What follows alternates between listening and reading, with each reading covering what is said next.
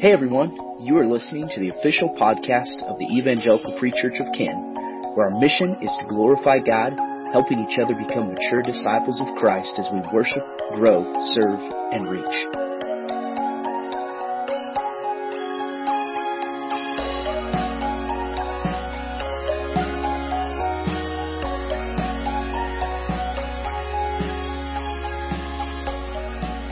Take your Bibles and turn to Matthew 5.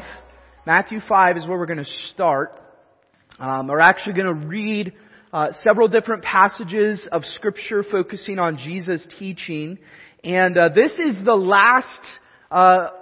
last message in our series we've been going through, entitled, "What Did Jesus Say?" And each week we've been looking at one aspect of Jesus' teaching, and looking at what did He actually teach, what did He actually say about fill in the blank, and striving to then apply that to our personal life, to our spiritual walk. And I hope that you will continue in this journey on your own. There's a piece of this that we need to look at and say, I should be asking this question consistently. I should be approaching every matter of my faith and asking a question, what does the Bible actually teach about this? And in fact, to jump ahead a moment, this statement is one of the distinctives within the EFCA, the Evangelical Free Church of America, and it is the basis on which the EFCA measures what are the major points of theology and what are more minor points of theology. And it all is rooted in this question, where stands it written? Ultimately, where in the Bible does it say this? And we firmly believe that if we cannot reveal or show where a foundational belief for us as a church family is in Scripture, then it is not something that we should be grasping tightly to. We believe that the Bible is God's authority for us, His revealed, inspired Word that is profitable for us in our growth as the church. And so that's really the focal point of this whole series, is challenging and encouraging you. Let's step back and let's consider some of these topics or these subjects where we have our own thoughts and ideas in the back of our mind, and let's look at what is actually said in Scripture. Okay? And so today specifically, we're going to be looking at righteousness. What did Jesus say about righteousness? And I'm going to be forthcoming with you. There is no possible way that we can exhaust the entirety of what Scripture says about righteousness in the time we have today. So my challenge for you, I'm going to give your homework to you first. My challenge for you is go home this week and pull up, whether it be online or I would encourage, if you do not own a exhaustive concordance of the Bible, that you should look into getting one. It is one of the most beneficial tools in personal Bible study. And the reason for that is with a concordance, whether it be an online one or a handheld one, you can go and look at where else is this word used in Scripture.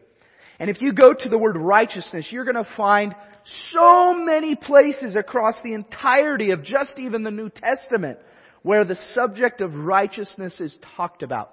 And so we're just going to scratch the surface today.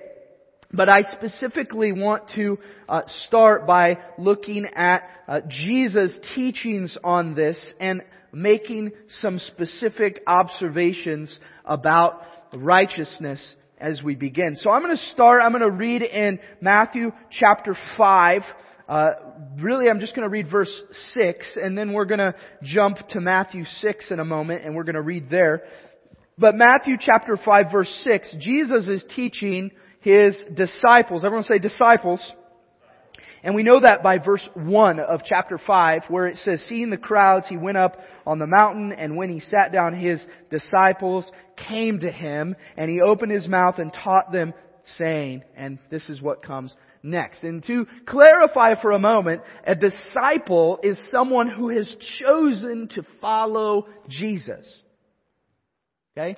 That is one of those, I'll call it a Christianese term that we don't often define or strive to understand. A disciple is someone who has chosen to follow Jesus. And the disciples here were those who had literally left everything they knew and decided to follow after Jesus and His teaching and everything else that came with it. And it is a challenge for us to evaluate and go, am I a follower of Jesus? Not do I know the right things to say, not do I attend church often, not any of it. Am I a follower of Jesus? And the way to really check that is, do I understand what Jesus said and strive to live it out? Okay?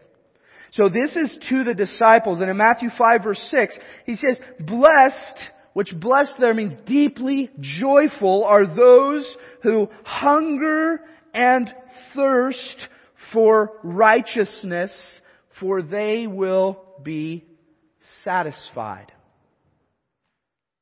Those who hunger and thirst for righteousness, for they will be satisfied. Now, for a moment, let's turn over to Matthew chapter 6 now. Look specifically at, starting at verse 25. And I'm going to read this whole section because it all fits together in context. Jesus says, therefore I tell you, do not be anxious about your life, what you will eat or what you will drink, nor about your body, what you will put on. Is not life more than food, and the body more than clothing? Verse 26, look at the birds of the air. They neither sow nor reap nor gather into barns, and yet your heavenly Father feeds them. Are you not of more value than they? And which of you, by being anxious, can add a single hour to his span of life? And why are you anxious about clothing? Consider the lilies of the field, how they grow. They neither toil nor spin, yet I tell you, even Solomon in all his glory was not arrayed like one of these. But if God so clothes the grass of the field, which today is alive and tomorrow is thrown into the oven, will He not much more clothe you, O you of little faith? Therefore, do not be anxious. What shall we eat? Saying, what shall we eat? Or what shall we drink? Or what shall we wear? For the Gentiles seek after all these things. And your heavenly Father knows that you need them all. Verse 33. But seek first the kingdom of God and His righteousness, and all these things will be added to you. Therefore, do not be anxious about tomorrow, for tomorrow will be anxious for itself. Sufficient for the day is its own trouble. Now, I don't know about you, but specifically Matthew 6, as I was reading that this week, I realized that in most of my studies of Matthew 6, in this section of Matthew 6, I have primarily focused on Jesus' command there not to be anxious and not to worry. Have any of you done that as well? I mean, that's the main focus that I've looked at. And yet, what does Jesus say in verse 33? He says, seek first the kingdom of God and His righteousness, and all these things will be added to you. In other words, it is in the pursuit of the righteousness of God and the things of God's kingdom that will ultimately be that which brings relief from the anxieties and the worries that we have. And so in these two passages, there's really one thing that stands out in Jesus' teaching, and that is righteousness is to be something we long for and we seek out. I had a really good conversation with my 7-year-old this week. It's kind of a common habit. So on Wednesday afternoons, my wife volunteers at the local pregnancy center as an advocate. And so I go home for the afternoons and do my sermon study and my Sunday school preparation at home. And when my younger two go down for their nap right after lunchtime, my 7-year-old likes to come sit down at the table, and she asks me, Dad, can you give me a devotion from what your sermon's going to be on this week. And so we'll sit there and I'll read through some of the passages that we're going to talk about here, and she'll just dialogue with me. And one of the things that she said as I read Matthew 5:6 this last week is she said, so is Jesus saying that if we follow Him, then we won't actually need to eat food? And I went, no. But what's interesting about that is I asked her, I said, what do you do when you're hungry? And she went, well, I get grouchy. I went, yes, you do. But then what do you do? Well, I usually get something to eat. Right. You fill yourself so that you're no longer hungry. And I asked her, what do you do when you're thirsty? And she said, well, I'll go to the sink and I'll get a drink of water. And so Jesus, using the same illustration, is speaking specifically about righteousness, that in the same way that we would seek to fill ourselves with food or water, we should be pursuing a righteousness from Him. It's to be something we long for. It should be something in Matthew 6 that we seek out. There's an active portion of this that we are striving for this. And a good question we should ask ourselves is, what am I actually striving for? What am I pursuing? What am I chasing? Another thing I realized this week as I was preparing this is if you were to go into my garage, there is like 2 tubs, full giant Costco tubs sitting on a shelf in my garage of old ribbons and trophies from my childhood. How many of you have tubs of trophies somewhere? Okay. How many of you pull them out and look at them on a regular basis? Right?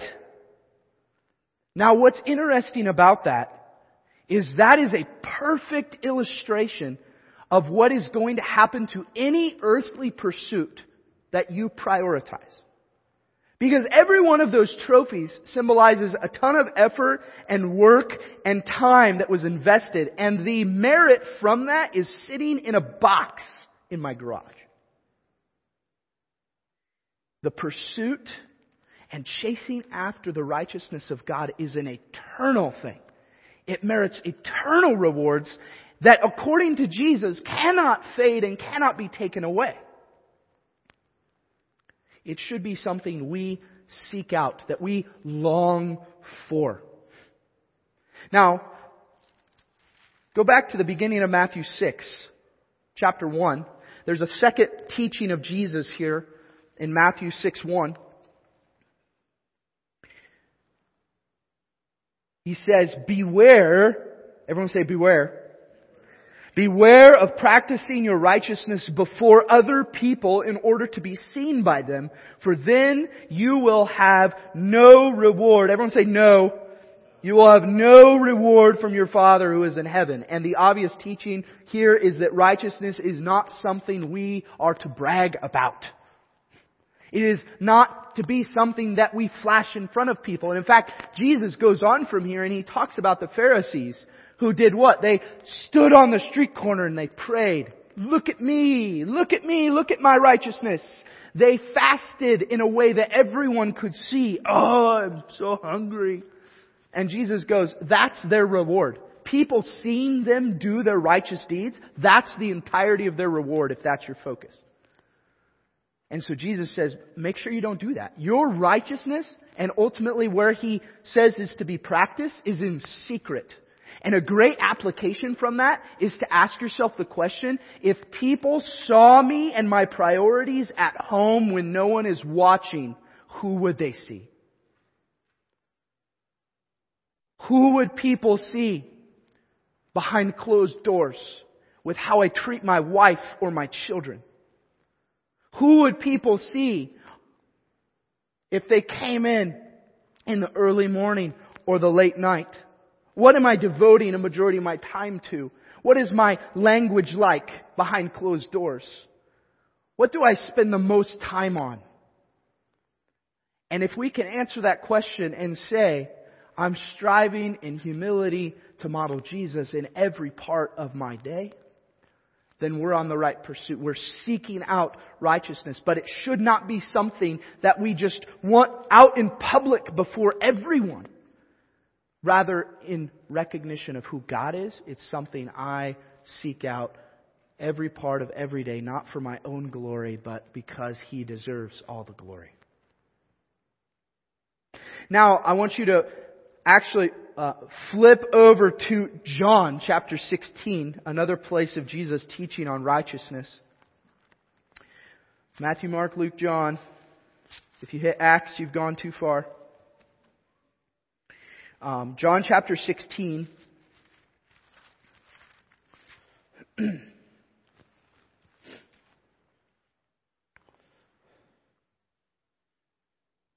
And I'm going to look specifically at verse 8. And Jesus here is preparing and teaching the disciples about the Holy Spirit that is going to come. This helper that's going to come. And so in verse 7, he actually says, "Nevertheless, I tell you the truth. It is to your advantage that I go away. For if I do not go away, the Helper will not come to you. But if I go, I will send Him to you." Verse 8, "And when He comes, He will convict the world concerning sin and righteousness and judgment.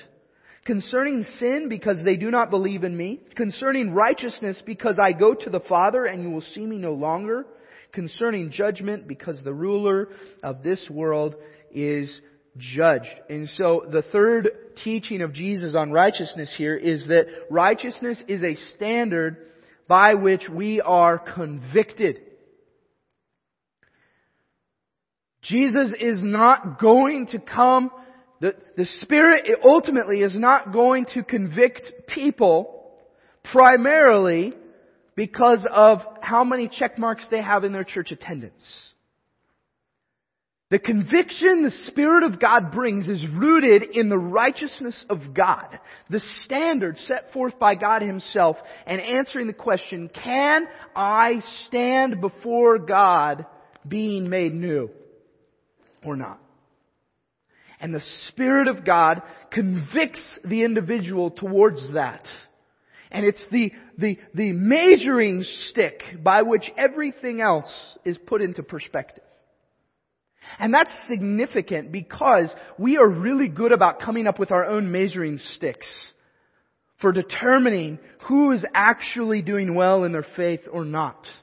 And the reality is, the Spirit of God is the only one who has the job to convict and bring people to repentance. We are to speak truth and point people to Jesus, modeling that in our own life by our pursuit of righteousness. Now, this whole time, you may be asking the question, what is righteousness? And I wanted to give you Jesus' teaching on righteousness first because it is important we see that this was a priority in Jesus' ministry. This is something He talked about often and was continually pushing forward to His disciples. But what is righteousness? And the actual word for righteousness here can be understood as just, upright, or virtuous. Ultimately, biblical righteousness is rooted in God. He determines what is truly just, truly upright, and truly virtuous. And righteousness, ultimately, if we are walking in righteousness, it means we are walking in right standing before God Himself. A holy God. Completely set apart. And so there is specifically 3 things that we can understand righteousness is. And the first one is this. Righteousness is a gift. Righteousness is a gift.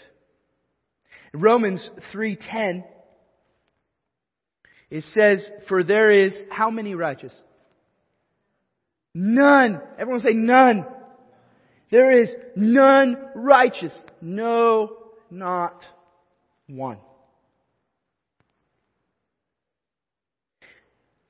But then there's this promise. I have been counted as righteous in Christ. Romans 4 verses 3 through 8. I'm just going to read these and you can note them down, but I want you to listen to these passages of Scripture. For what does the Scripture say? Abraham believed God and it was counted to him as righteousness. Now to the one who works, his wages are not counted as a gift, but as his due. And to the one who does not work, but believes in Him who justifies the ungodly, his faith is counted as righteousness. Just as David also speaks of the blessing of the one to whom God counts righteousness apart from works.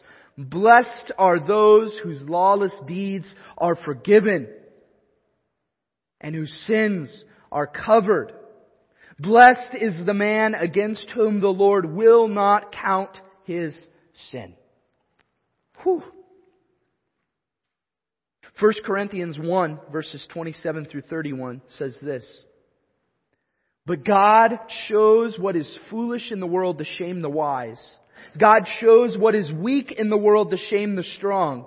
God shows what is low and despised in the world, even things that are not, to bring to nothing things that are, so that no human being might boast in the presence of God. And because of Him, you are in Christ Jesus, who became to us wisdom from God, righteousness and sanctification and redemption, so that, as it is written, let the one who boasts, boast in the Lord. In the same way, Philippians 3, verses 8 through 10 say, Indeed, I count everything as loss because of the surpassing worth of knowing Christ Jesus my Lord. For His sake I have suffered the loss of all things and count them as rubbish, in order that I may gain Christ and be found in Him, not having a righteousness of my own that comes from the law, but that which comes through faith in Christ, the righteousness from God that depends on faith.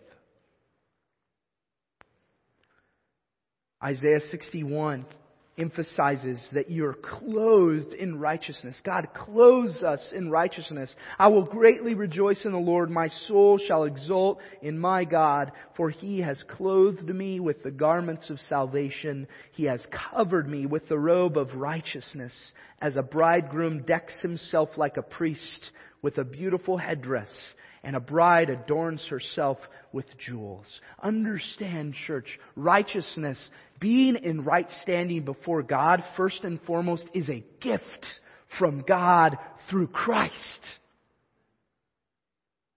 The only way for us to be in right standing before God is through Christ. And if I am not in Christ, I am not walking in righteousness, no matter how much good I think I'm doing. Because apart from the gift given to us in Christ, it's impossible for us to walk in right standing before God. The second portion of this is that righteousness is not only a gift, it is a daily responsibility. And this is where we fall short. We all agree and love the fact that righteousness is a gift. I can be in right standing before God merely passively because Jesus paid it all. And amen to that. But Jesus doesn't just call us to faith. He calls us to walk by faith. To take a daily responsibility in the midst of this. And in fact, I want you to turn with me to Romans chapter 6 as we think about this. Romans chapter 6 verse 12. And as we strive to understand what is the daily responsibility that we're talking about here.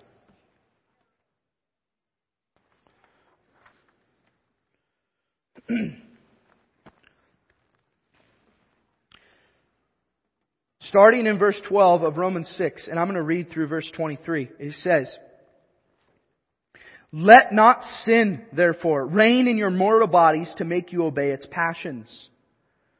Do not present your members to sin as instruments for unrighteousness. Okay, that's a do not statement. But present yourself to God as those who have been brought from death to life, and your members to God as instruments for what? Righteousness. For sin will have no dominion over you, since you are not under the law, but under grace. That's that gift. What then? Are we to sin because we are not under the law, but under grace? By no means. Verse 16. Do you not know that if you present yourselves to anyone as obedient slaves, you are slaves of the one whom you obey, either of sin, which leads to death, or of obedience, which leads to righteousness? But thanks be to God that you who were once slaves of sin have become obedient from the heart to the standard of teaching to which you were committed. And having been set free from sin, have become slaves of righteousness. I'm speaking in human terms because of your natural limitations. For just as you once presented your members as slaves to impurity and to lawlessness, leading to more lawlessness, so now present your members as slaves to righteousness, leading to sanctification. For when you were slaves of sin, you were free in regard to righteousness. But what fruit were you getting at that time from the things of which you are now ashamed? For the end of those things is death. But now that you have been set free from sin and have become slaves of God, the fruit you get leads to sanctification, and its end eternal life. For the wages of sin is death, but the free gift of God is eternal life in Christ Jesus our Lord. Whew. We have a daily responsibility to recognize I have been given a gift in Christ and called to live and walk in it. There's further text here, 1 Timothy 6:11. Paul tells Timothy, pursue righteousness, godliness, faith, love, steadfastness, gentleness. 2 Timothy 2:22, he says, flee youthful passions and pursue righteousness, faith, love, and peace, along with those who call on the Lord from a pure heart. 2 Timothy 3:16 says that the Scripture is profitable for training in righteousness. 1 Peter 2:24 says, He Himself bore our sins on His body on the tree. Why? That we might die to sin and live to righteousness. By His wounds you have been healed. 1 John 3:7, little children, let no one deceive you. Whoever practices righteousness is righteous as He is righteous. 1 John 2:29, if you know that He is righteous, you may be sure that everyone who practices, everyone say practices righteousness has been born of Him. 1 John 3:10, by this it is evident who are the children of God. This is convicting. And who are the children of the devil? Whoever does not practice righteousness is not of God, nor is the one who does not love his brother. We have a daily responsibility to strive to walk in the righteousness revealed to us by Christ, motivated by the gift given to us in Christ. And the third and final truth here is that righteousness is also a future hope. I don't know about you, but I get discouraged often by my own personal battle with the flesh. And we tangle with this, and it's so much easier just to give in and allow the flesh to rule than to pursue righteousness. But I find solace in this reminder about eternity. 2 Peter 3:13, according to His promise, we are waiting for new heavens and new earth in which righteousness dwells. Amen to that. But it does not mean we wait passively, church. It does not mean we sit idly by and we sit on our hands and we say, I've been given the gift of righteousness, so I'm going to do nothing, because that completely rids the rest of what Scripture says we are called to as the church. We're called to walk daily in this as we anticipate a future hope that cannot be taken away, that is rooted in this reality that we will all dwell in righteousness with Jesus. So as we close, I want to give you a step-by-step process for how you can pursue righteousness. Okay? And to make this easy, we made up about 200 of these bookmarks. And they're at Center Point, and there's some at the table by this door out here. Grab them. Okay? They are free to you. And it is, I love having bookmarks for my Bible. Even though I have 4 ribbons in here, I'm always wanting more.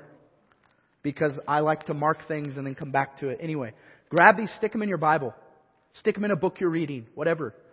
Take them, okay? If we run out, we'll make more. Here's the steps, okay? Step 1 might be the most obvious. Look to the person of Jesus. Hebrews 12:1 and 2 says, since we are surrounded by so great a cloud of witnesses, let us lay aside every weight and sin that clings so tightly, and fix our eyes on Jesus, the author and perfecter of our faith, who for the joy that was set before him endured the cross, despised the shame, and is seated at the right hand of the throne of God. Look to Jesus. He's our example. Secondly, confess the areas of your life where you aren't being like Jesus. And they are there. Trust me. There are areas of your life where you are not modeling Jesus. Confess those. Be honest. Be transparent about them. Look to Jesus. Confess where you're not being like Jesus. Set goals and surround yourself with people who will encourage you to be more like Jesus. Do you see the theme? And by the way, these are all on this bookmark, okay? So if you don't get all of these with all the scriptures, get one of these. And then step 4, repeat steps 1 through 3. Do it again, and again, and again, and again, and again, and again. This doesn't end until our future hope is fulfilled and we dwell in righteousness, church. And that day will come. But until then, may we strive to pursue this with a fervor and a passion, to hunger and thirst for righteousness that Jesus Himself has modeled and called us to. And may we do it not alone, but together. Amen? I'm going to have the worship team come. We're going to close with this song, More Like Jesus. We've been singing this throughout this whole series, and I really hope that this has become a prayer for you. That as we pursue this, we would strive to become more and more like Jesus. Father, I ask that You would help us to see the areas of our own life where we are not pursuing righteousness. Help us to fix our eyes on Your Son, the model of faith and righteousness. And that as we leave here, we would pursue it with hunger and thirst, with passion, trusting You in all things. We pray this in the powerful name of our Savior. Amen.